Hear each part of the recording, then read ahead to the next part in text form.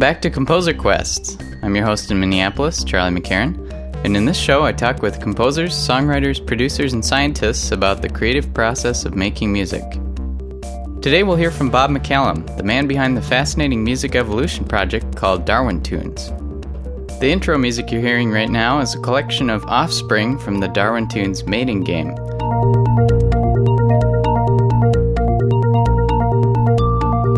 More on that in a bit.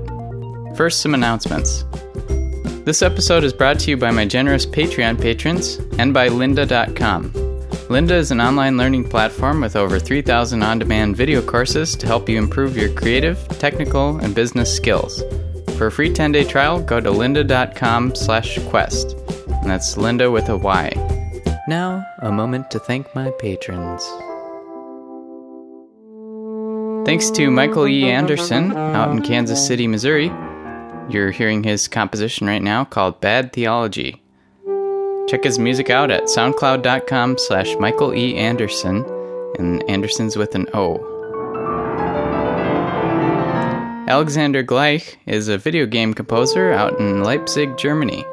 Check his music out at william-e.bandcamp.com. And thanks also to my $5 per episode patron, Dan Wheeler. You've heard from Dan in episode 99, where he gave his top 10 favorite Composer Quest moments. Dan specifically requested that I try out a funk style for his jingle. So, here you go, Dan.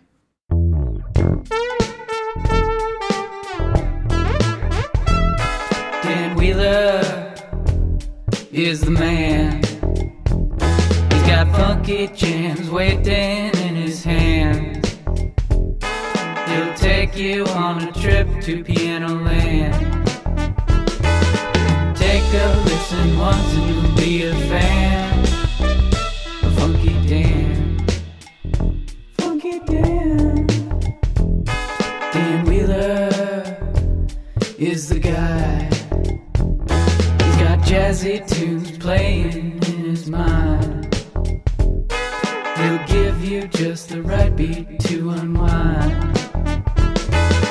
DanOnKeys.com is where you'll find Funky Dan. Funky Dan.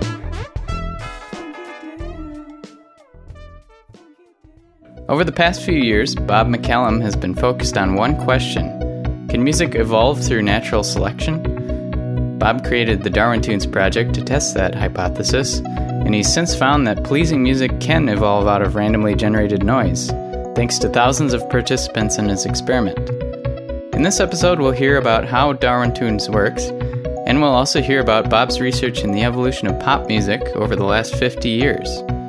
Stick around till the end of the episode to hear me play the Darwin Tunes mating game and create a brand new musical child.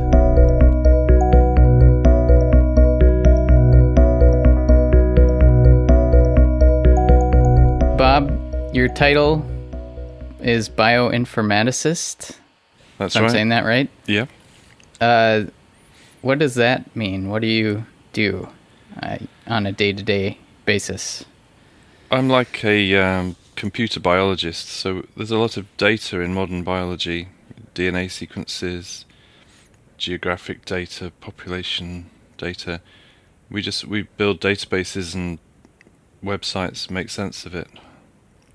And I work with mosquitoes, so we try and make sense of mosquito data. To try and figure out how to cure malaria eventually? Yeah, so to understand how mosquitoes transmit malaria and dengue and other diseases, and then that should help in the discovery of eradication measures, or not really treatment. We don't really care about treating mosquitoes. So that's kind of your day job, but at night you work on Darwin Tunes. Yes, I tinker. Yeah. Could you explain where Darwin Tunes came from? And yeah, so back in the early 2000s, I was working in another area of bioinformatics, trying to figure out how proteins fold up. And that's a really difficult problem. You solve that problem, you get instant Nobel Prize. But I figured I wasn't smart enough to solve that problem, but that evolution could be. And evolution obviously produced the natural world around us, but you can also simulate it in a computer to solve problems. So people may have heard of genetic algorithms or evolutionary algorithms. So I was trying to harness these evolutionary algorithms to solve this sort of biochemistry problem, how a chain of amino acids folds up into a three-dimensional protein structure. And so I was developing tools for evolving computer code, basically. And then I sort of had a brainwave one day. Well, audio is just a large matrix of data, and I can evolve code to make audio. So I was just playing around with evolving code to make sounds, and then it turned into making short loops of short tunes. And I tinkered and tinkered to basically make some code that I ran on my laptop, which would simulate a small population of loops in the computer, and it would play them to me. And if I liked them, I'd type in a high number, and if I didn't like them, I'd type in a low number. After I'd listened to 10 or 20 of those loops, it would take the best scoring, the loops I'd scored highly, and then breed them together, mate them. They'd have sex and make babies, mixing up so they have kind of genetic material that gets turned into music in a very simplistic way. Like what kind of features would turn up in the offspring of these? Yeah, so the genome would say, well, there's a bunch of tracks. There's like 11 tracks, 11 layers to the music. The genome would say, well, the first track has this synthesizer sound, and then it has a rhythm that's on the third and fourth beats of the bar with certain effects, and the other tracks might be melodies or rhythms. They might be samples rather than synthesizers and different effects. So the genome describes the code that makes the audio, and then when you mate two individuals together, you mix up that genetic material. So the offspring sound like a mix of the two parents. So then, on my laptop again, I listen to those children and rate those, and the ones that I rate highly go on and have offspring, the ones I don't rate highly don't. And I maintain a population of a couple of hundred loops, and about sort of 10,000 loops later, you've got really quite okay sounding music that still only like 4-bar loops, but you can stitch them together and make a tune if you like, which I did several times.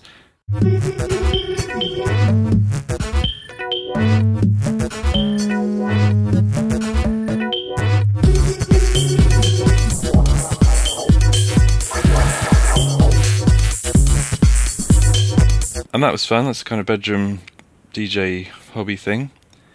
But I was really keen to see what would happen if I put it out into the wild with just normal people using this tool. Ideally, lots of normal people, because then you might be able to answer the question, what is the perfect piece of music? If everyone is selecting music, maybe they'll converge on the perfect tune. But it was difficult to get this tool into the hands or into the ears of enough people, really. I tried several websites, never really took off. And then I started collaborating with Professor Armand Leroy at Imperial College, who he had the genius idea to get volunteer students on the biology undergraduate course. They weren't actually volunteers, they were kind of strong-armed into helping us do this experiment. And that basically gave us critical mass with 120 students grouped into 3 cohorts. You had 3 replicates of the experiment. Plus we could do a press release and say, scientists at Imperial College are performing an experiment to discover the perfect pop song or something. You know, just something like that to bring in a bit of interest from the blogosphere. It really took off there, actually. It ran for a couple of months.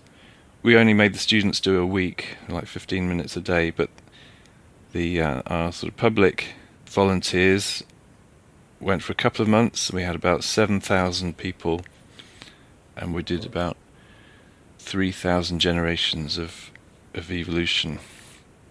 And we could then start to answer the question, does pleasing music evolve out of nothing? And we found that it did. But there's another trick, which was publishing the paper of those initial results got us into the real media attention with BBC and LA Times and so on, and then that got us another sort of 10,000 web volunteers, and that took the music to a much higher level. So if we listen to something like Generation 6000 from the first Darwin Tunes experiment, you can hear a really nice melody with a kind of counterpoint accompaniment. It's kind of quite a complex piece of music.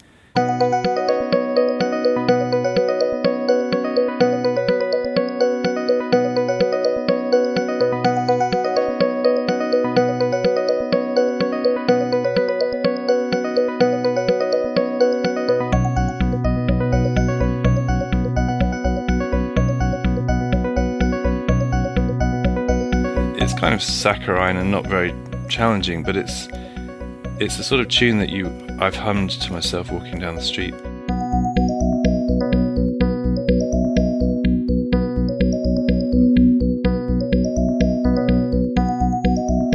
What did you start with, actually?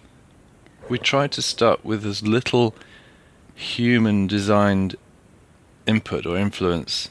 So we used the standard 12-note scale, so all the notes produced by this software would come out of the standard Western 12-note scale.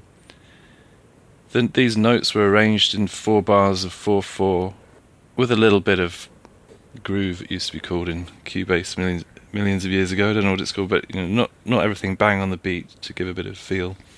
But basically 4/4, fairly well quantized, and the sound generation was using our own additive synth code, which just added sine waves in various combinations.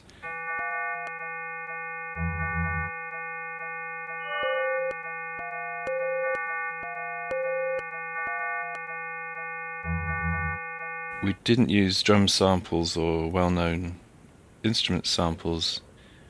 We wanted it to sort of organically grow from nothing.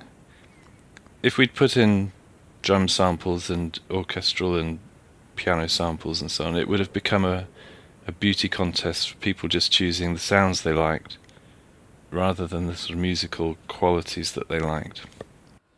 So let's say someone was rating these randomized, very basic things. Yeah. So when they choose to rate something high, it'll pick whatever characteristic seems to be most present in that version of theirs and then kind of add it to the whole, or how does that work exactly? So the initial population of tunes are, as you say, they're randomly, they kind of have random DNA, and that translates into a random piece of music with rhythm and 4/4 and Western tuning, but it's just a random sequence of bleeps and bloops. But if I select that organism as a good one, it will survive and make offspring, so it will pass its music DNA, its instructions to make the sound, to the next generation. So yes, characteristics of that tune I picked will be passed on. So the rhythms or some of the synthesizer settings or the melodies will be passed on to the offspring. And it's done with pairs of parents, so mother and father loops give birth to multiple daughters. I was reading in your paper about your findings, and you had mentioned that it sounded like music fairly quickly after not that many generations, and then kind of leveled off, I guess? Yes, yeah. To cut a long story short, we found that the mixing of the parents' music DNA to make the children, that breaks some things up. And we've basically found that anything musical and appealing that was being generated by selection was being destroyed at an equal rate by the random destructive effects of mutation and recombination. So you had a parent with a melody and a bass line, and another parent with a melody and a bass line, our recombination algorithm would frequently come out with a child with 2 melodies and another child with 2 bass lines. But in nature that doesn't happen. We make sure we have enough, just the right number of eye genes and hair genes, and we will have a full complement of genes to do everything.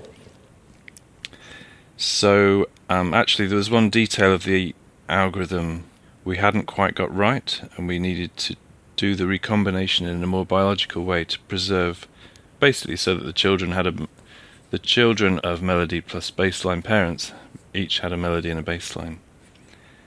And so we actually switched on that feature after the publication for the second round of media volunteer interest, and that's how we got that really nice melody and the accompaniment.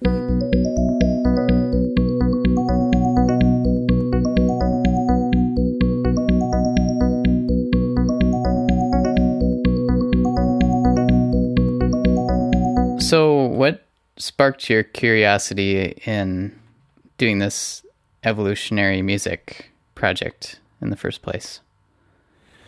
Well, it was kind of by accident. I've been a musician.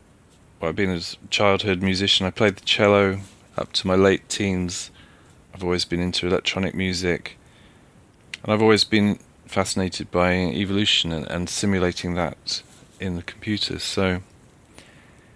And I've never been that great a composer either. So I did play around with making some electronic music back in the late 90s. I bought myself an Akai sampler for like, I don't know, the price of a small house. Not quite, but... And I had a Cubase on an old Mac, really ancient stuff.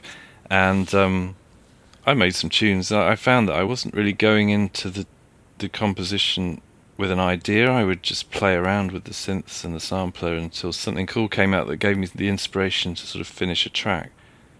And so it was kind of like an evolutionary process as well. So you play around, no, that's no good, oh, that's quite good, I'll keep that for a bit, fiddle with that, no, that's no good, go. So it's a kind of blind, sort of random walk through this sonic universe until you find something you like, which, well, it's not Darwinian evolution by natural selection when one person just twiddles the knobs on a synthesizer, but it's the same kind of idea. There's not that much intelligence involved, well, not in my compositions. So I was quite drawn to the idea of automatic music composition. I'm particularly interested in how it might be a way of generating completely new genres, because there isn't a single human hand on any of the notes or other sound parameters. So you can't push it. Well, you can push it in a direction by what you select, but you've got no real control. So it's possible that by complete accident something really cool comes up and you start evolving the music into a completely new genre. So I was doing a remix competition on the CC Mixter website several years ago and came up with this piece called The Chosen Selection, which is pretty mad and pretty... I mean, people did describe it as kind of happy hardcore, so it wasn't completely new, but it was... I've certainly never written a piece of happy hardcore before in my life.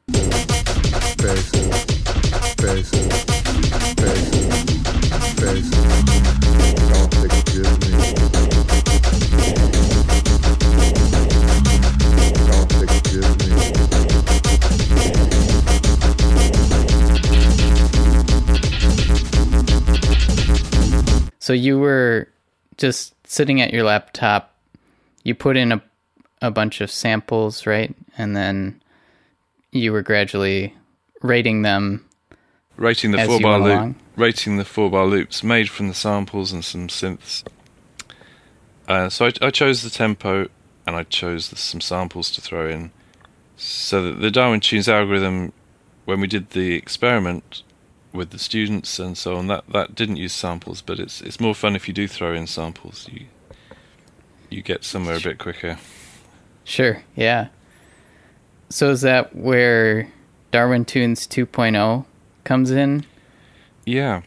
So really, the Darwin Tunes 1 experiment was really very successful. If I'm humming a tune to myself that's been evolved by several thousand people on the internet, I'd say that's a success. But it's also just a few bars of music out of many thousands of hours of effort. And the problem is that all those people only did it because they read about it in the LA Times or heard about it on NPR or BBC. We needed media exposure targeted at sort of science and crowd science friendly people to think, oh, I'll have a go at that. And then they had a go for 10 minutes maybe, which is great. And then they went away. And without another high impact paper and media exposure, we won't get those users back again. We had loads of great ideas for experiments to do. We can run parallel experiments in China and Japan and West and South America and see what different kinds of music come out, or try it with educated musicians versus non-educated musicians, and all these ideas, but they'll never happen unless we pay people to sit and click I like it or I don't like it.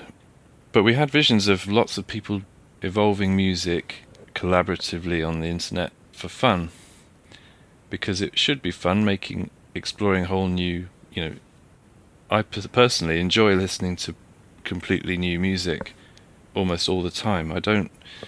I'm not trying to hear my favourite songs all the time. I like new music. And we figured there would be enough people out there who felt similarly, that this exploration of new musical space without having to have any composition and music technology skills we thought that would be appealing.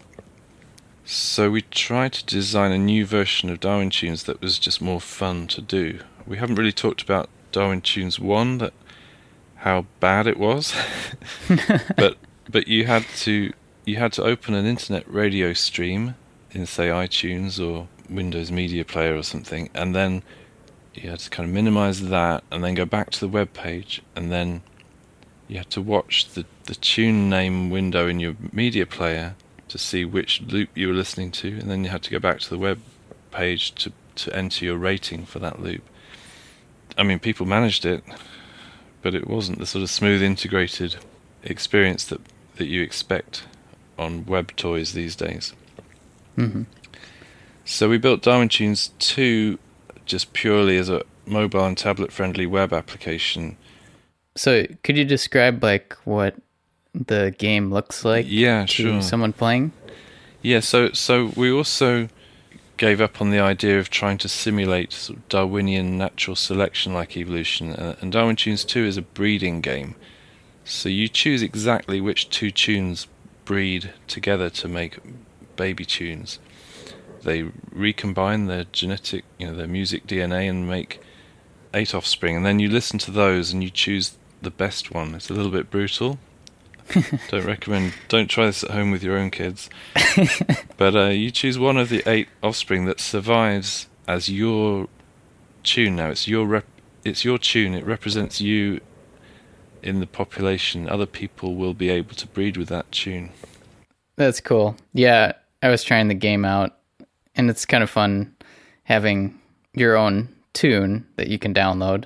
Yeah. And, it's only 4 bars, but some of those are really cool. And I was kind of thinking this tune has never been made before and will probably not be heard by more than one other person or, a few other people. Yeah, that's right, yeah.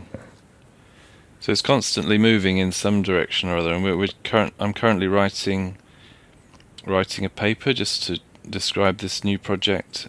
So we have a plot of how the music moves around. We've done some music information retrieval on the tunes that have been generated in the game. So it's I can't remember, about 40,000 tunes in the first 8 months or so of it being online, and some of our users are hell-bent on creating anarchy and noise. It's an interesting phenomenon going on. Yeah, because the last game I played, I ended up with children who were very noisy. And it seemed like totally different than the first time I had tried the game.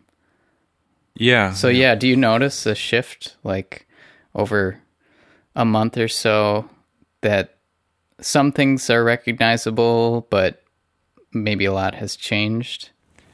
Yeah, I find quite a lot changes. There are some medleys, some samples of a few tunes from each month on SoundCloud, and you can hear quite big changes from month to month. Does Darwin Tunes 2.0, this breeding game, does it work the same way as far as like how the parents combine, and then some musical features will be added from both to the children? Yeah, that's right. It's almost exactly the same as the original Darwin Tunes experiment. We've thrown in samples and like whole orchestra samples, drum samples, a speech synthesizer even, but the genetic processes are essentially the same. Yeah, I was listening to the original Adam and Eve sort of parents sounds, and they were surprisingly a lot simpler than I was expecting from the kind of sounds that are happening now. From which experiment? From Darwin Tunes 2.0. Okay. Yeah, it seemed like it was very sparse percussion, little hits here and there.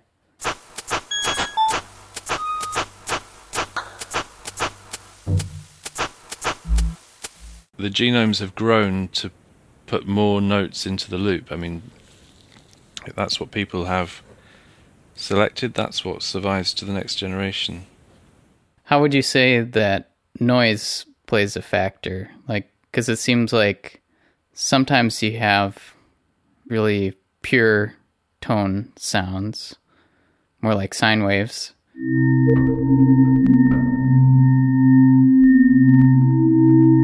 But then there's like these weird noise samples, but they kind of combine together to create different timbres of music.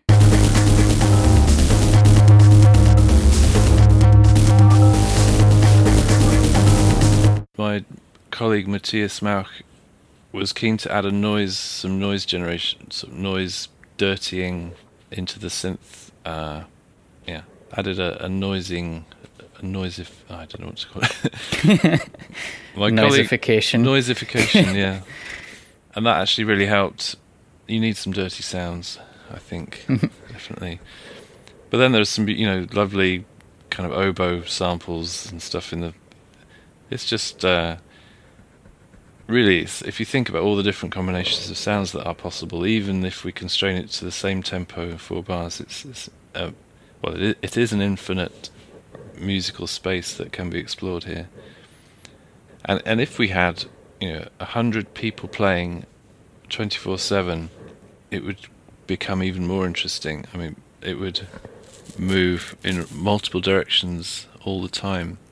Because another thing is that players, we need to fix this in future versions to make it much more like a sort of social network community. So if a group of players really like sort of drum and bass sound, for example, then they would segregate into their own community, and they could go and do that in semi-isolation from other users who might be into more ambient sounds, and then the 4/4 house people would segregate themselves.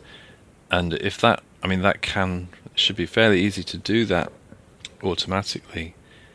And so certainly a vision for the future, if there's any market for this kind of thing, would be to make an even friendlier interface, proper apps on multiple platforms, plus a web version, and really try and create these communities.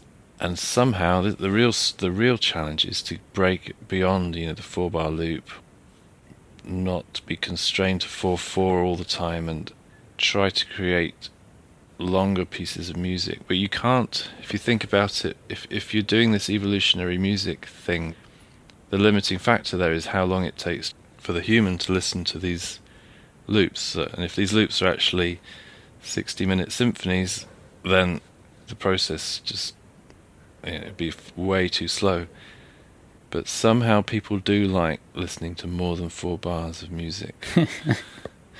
Yeah. So that's a bit of a challenge for us. We've got some ideas about making a kind of composition tool that in the background has evolutionary, a bit like, GarageBand, you can drag loops around. You can drag stock loops around, but in this tool you'd be dragging loops from the evolutionary algorithm around and making a tune. Cool.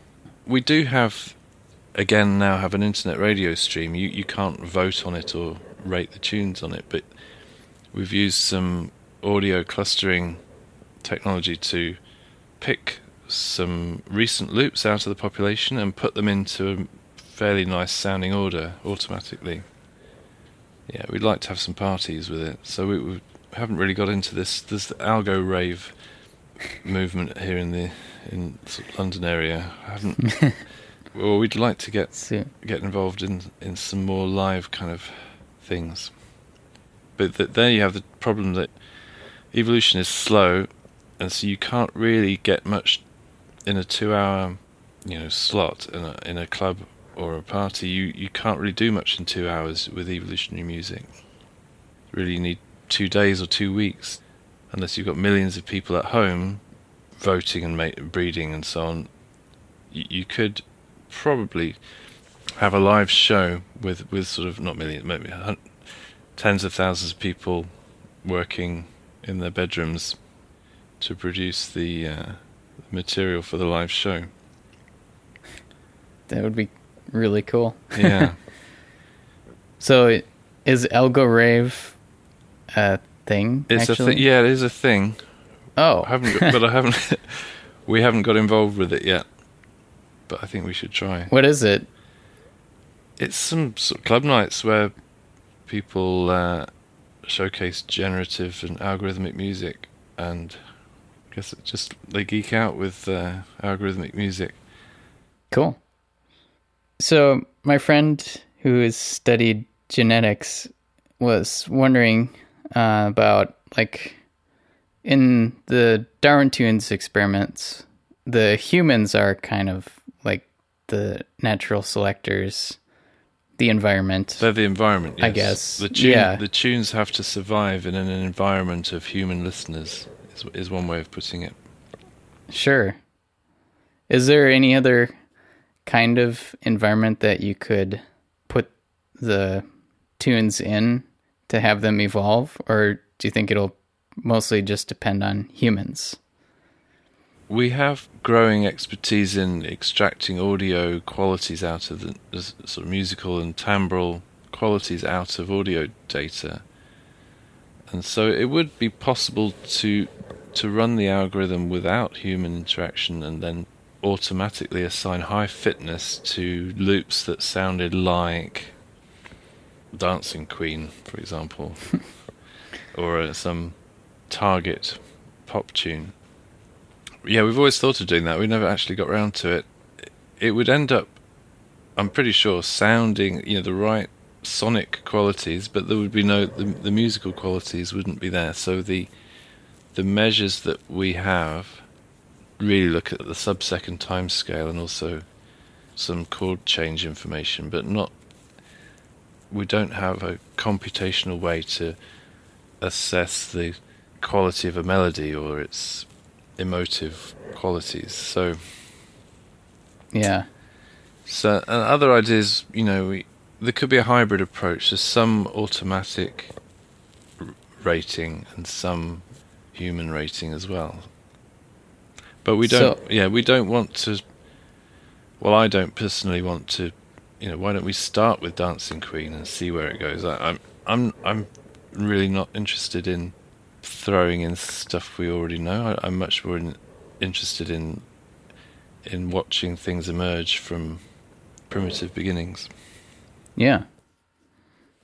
You also were working on a study on the evolution of American popular music from the past 50 years or so, yes. Which was really interesting to read. So you took, over 70,000 pop songs from the Billboard Hot 100?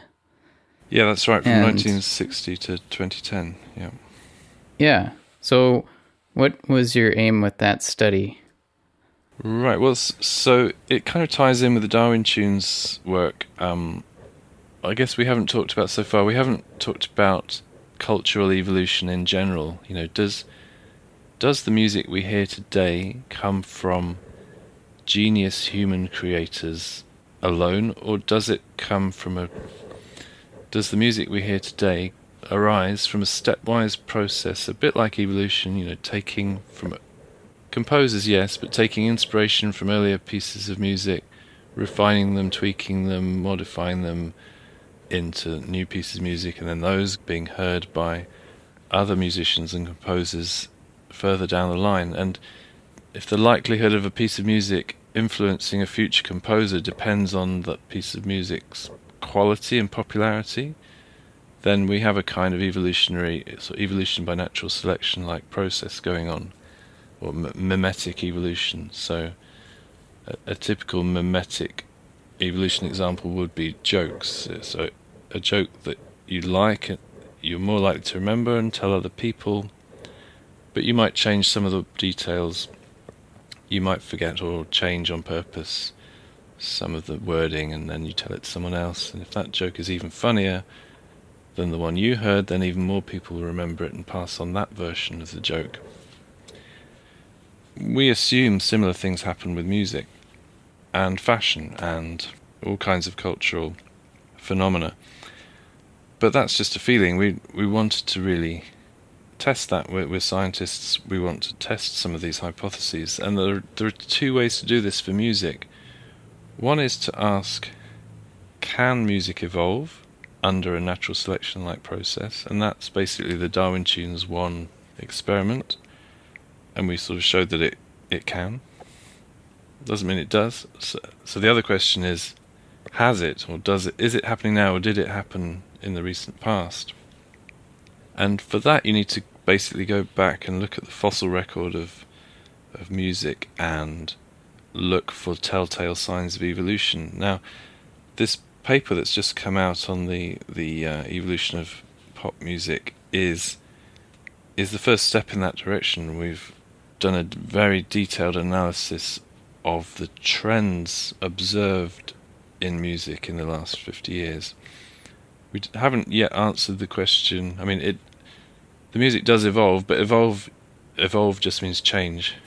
The question is, has it evolved by consumer selection, or we haven't yet been able to quantify the influence of consumer selection versus composer genius, that's the really interesting question. So, for example, are new styles or new sort of musical motifs or ideas, are they pushed from a very insistent and powerful composer or record label, marketing and so on, or are they pulled? Is the audience driving the propagation of new styles or new musical ideas? And so that this new study is basically the groundwork for that. But it's come up with some fascinating insights into musical evolution, which until now have typically been music journalists and so on have proclaimed what they think were the important revolutions in music. But this study has really, in a completely objective way, has isolated, for example, 3 musical revolutions: 1964, 1983 and 1991. And just by looking at the data you can see which musical features appeared and declined at those points. So in 64 there was a marked increase in the aggressiveness of the guitars, and there's an interesting story there about the British invasion, because this is an analysis of the US charts. And at that time, the Beatles and the Stones were becoming a big thing. Over here, over there, depends where you are. And but the data shows that the change was already happening. A couple of years before, so these new sounds were already starting to appear before the Beatles actually and Stones actually released a record or hit the charts in the US. But they certainly solidified that revolution, but it was already happening before they came. Another thing is that, again, this objective analysis is able to give an idea of musical diversity. People often complain that, the charts, they all sound the same these days. But there hasn't really been a decline in musical diversity by a number of measures, except perhaps in the mid-'80s. The music theory things you found out were interesting too. So you were able to analyze, here's the times when songs were mostly using dominant seventh chords, like in blues and jazz, but then you kind of noticed that those kind of chords declined over the years. Yes, yeah. Kind of signaling jazz and blues going out of style. Yes, and the big change was the music with no chords, and that's basically the rise of hip hop in the 80s. Oh yeah. So no chords and more vocal sounds, and the 80s revolution was driven by the drum machine and synth revolution. Yeah. The other one I thought was interesting was the minor seventh chords that were appearing from 1967 to 77, which is funk, disco, and soul. Used a lot of minor seventh chords. So that's just cool that you can analyze all that data for these hits. Yeah, that's right, yeah. Time to break in with a little promo for lynda.com. Since we're talking about hit songs, I thought I'd share a clip from a Lynda course taught by a hit songwriter, Cliff Goldmacher. His course is all about the do's and don'ts of collaborative songwriting, something Cliff does on a daily basis in Nashville. There's really no reason to say a co-writer's idea is bad or wrong. First of all, this is songwriting. Songwriting is art, and art is subjective. And second of all, and this is really, really important, you could crush an admittedly weak idea that was only going to be a stepping stone towards something that was a truly great idea. So here's what I mean by that. I can't tell you the number of times I'm in a collaboration and my co-writer will say something that I know and they ultimately, in the light of day, would know is utterly ridiculous. And the next thing behind it is completely brilliant.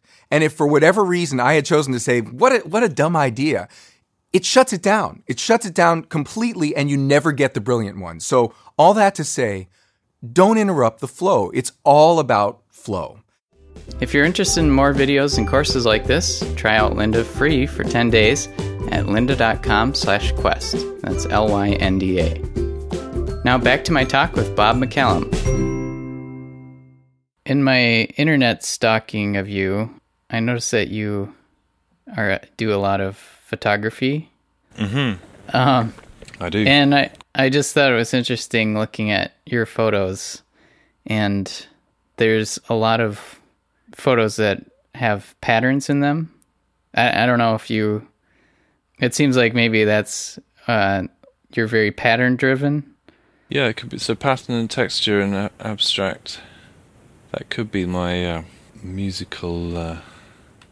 I'm certainly into repetitive music. Yeah. So, well, in your electronic music you sent me too is also the kind of minimalist style, repetitive. Yeah.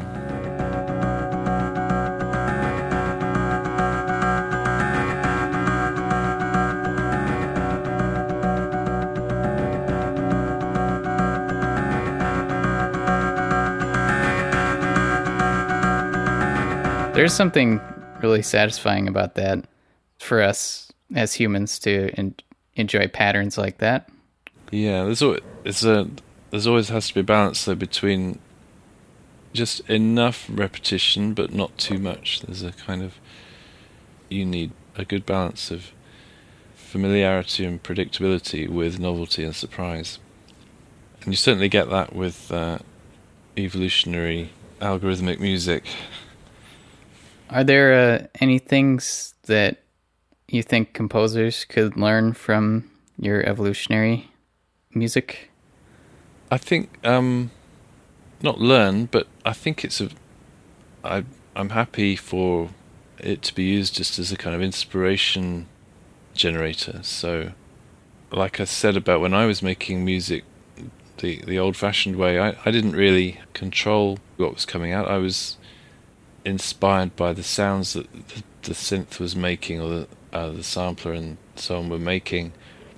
So I think if composers are happy to let an algorithm that's been pushed in a certain direction by real human people on playing our Darwin Tunes game, I'd be honoured if they just took a few bits of melodies or sampled a few notes here and there to use. That would be that would justify my entire existence. Well, on this show, I always have the guest make their own custom intro for the podcast episode. Okay. So maybe I might ask you to make your own based on some Darwin tunes. Ah, yeah, good idea. Yes. That'd be cool. Because you've obviously been playing the game quite a bit as Uncool Bob. So if people are playing, they can find you and your sounds. Yeah, if I've been playing in the last few days, yes, I should be there. I have another tradition on the podcast where the previous guest asks a question for my current guest. Mm-hmm. So the last person I had on the podcast, Ian Dickey, asked, if you were to analyze your music, would you notice a pattern in where the climax occurs? And maybe we could expand it too, to like within these 4-bar phrases, even though they're really short, like, is there a certain point that has a climax, musical climax, I guess? Within the 4 bars, I'd say that's tricky to... Yeah. Yeah. I mean, if you look at the... In the Darwin Tunes 1 experiment, there was definitely a climax, for me at least, at around that 6,000 generations point. And then after that, it seemed to lose focus and just not be so good. So on the grand scale... On the grand scale, you can see... I think there's ebb and flow. Again, if we'd had, 1,000 people a day doing it for 5 years... would it have... It's an interesting question. Would there be peaks and troughs, or would it just keep getting better and better and better and better, or better and different and then better and different, and then... Or would it go through some troughs of blandness? Or it's an interesting question. Biological evolution on the whole will actually sort of slow down. If there are no new challenges in the environment, it kind of slows down. You see coelacanths living for millions of years unchanged, while humans have evolved in the past couple of million years. So, what is that you just said? A coelacanth. It's a kind of ugly fish that lives at the bottom of the sea. Oh. It's a kind of living fossil. If the environment doesn't change, then the organisms don't really evolve, don't need to change much. They may drift, they may change slightly, just randomly. But so with musical evolution, you could expect, if the listeners haven't changed the way they think about music, then the music would stop evolving. But I think we, as music listeners, we're always changing. Every piece of music you listen to changes the way you appreciate the next one. So, yeah, this is a huge question, but what do you think the next step in human evolution is? What will we be like? Or have we reached the point of that ugly fish under the ocean where we're gonna... Well, we've mastered our environment, so we don't need to change or something. I don't know. Well, we've mastered our environment so much that we don't actually, if one human was better than the other at something, if that was the case, the better one doesn't necessarily have more reproductive success. Yeah. Because we cure disease, we prolong life by curing diseases, and we mess around. It's not really natural selection so much anymore, because we interfere with reproduction and health and so on. So, no, the big thing will be, I guess, artificial intelligence, and whether we can keep up with it. But I don't think that has Yeah. I don't think that necessarily has a musical angle right at the moment. Until computers start appreciating music too, and then... Yeah. But that's far into the future. Yeah. Anyways, do you have a question for my next guest? Okay.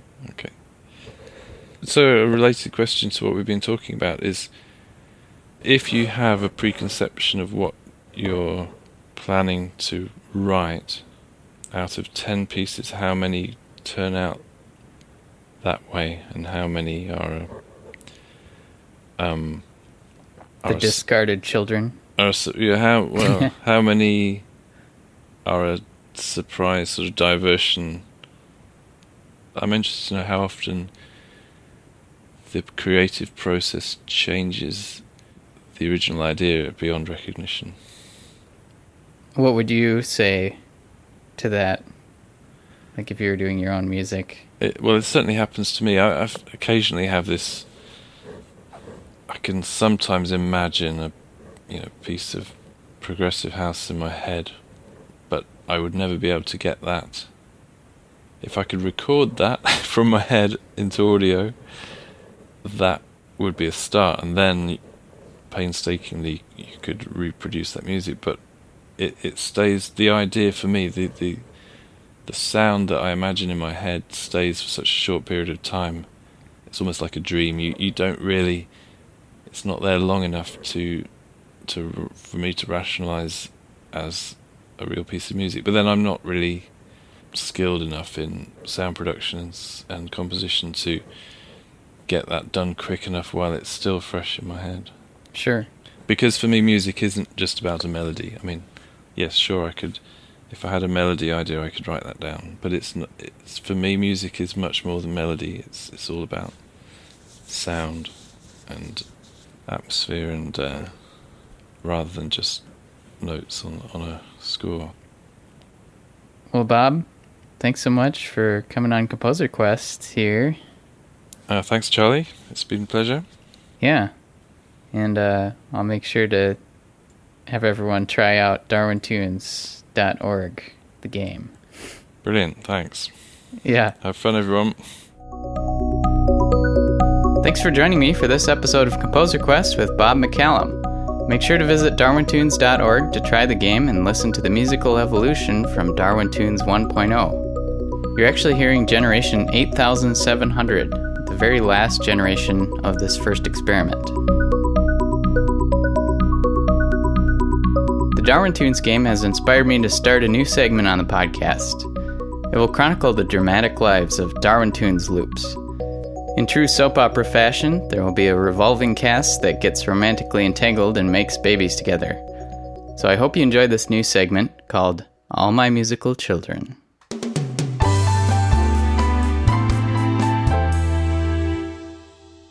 When you start playing the Darwin Tunes mating game, you're presented with 8 parent loops to choose from, created by other participants in the game.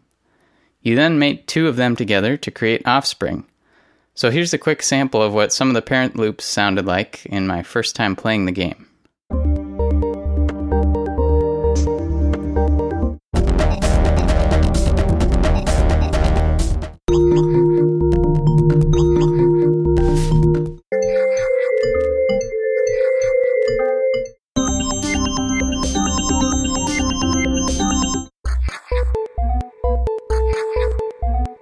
There were some very cool sounds in there, so it was a tough choice finding a pair. I ended up picking one from the user 2323, since it has a cool bass line.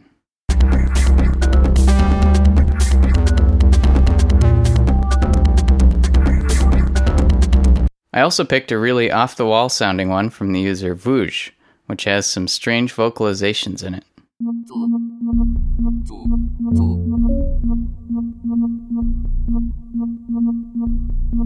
After these two loops did their thing, here's what the 8 children sounded like.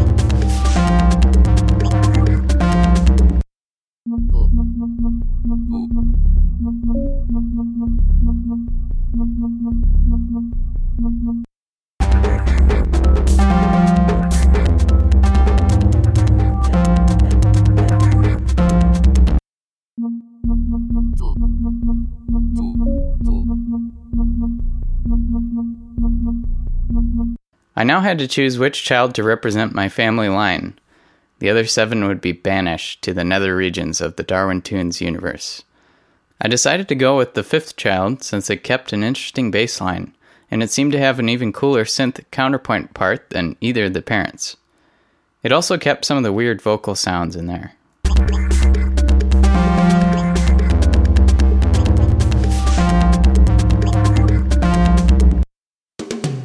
Next week on All My Musical Children, who will fall in love with our Young Composer Quest loop, and what will their musical babies sound like? Will we look for a mate that's noisy and exciting, or laid back and smooth? Also, there may just be a cameo from Darwin Toons creator himself, Uncool Bob. Tune in next week for All My Musical Children.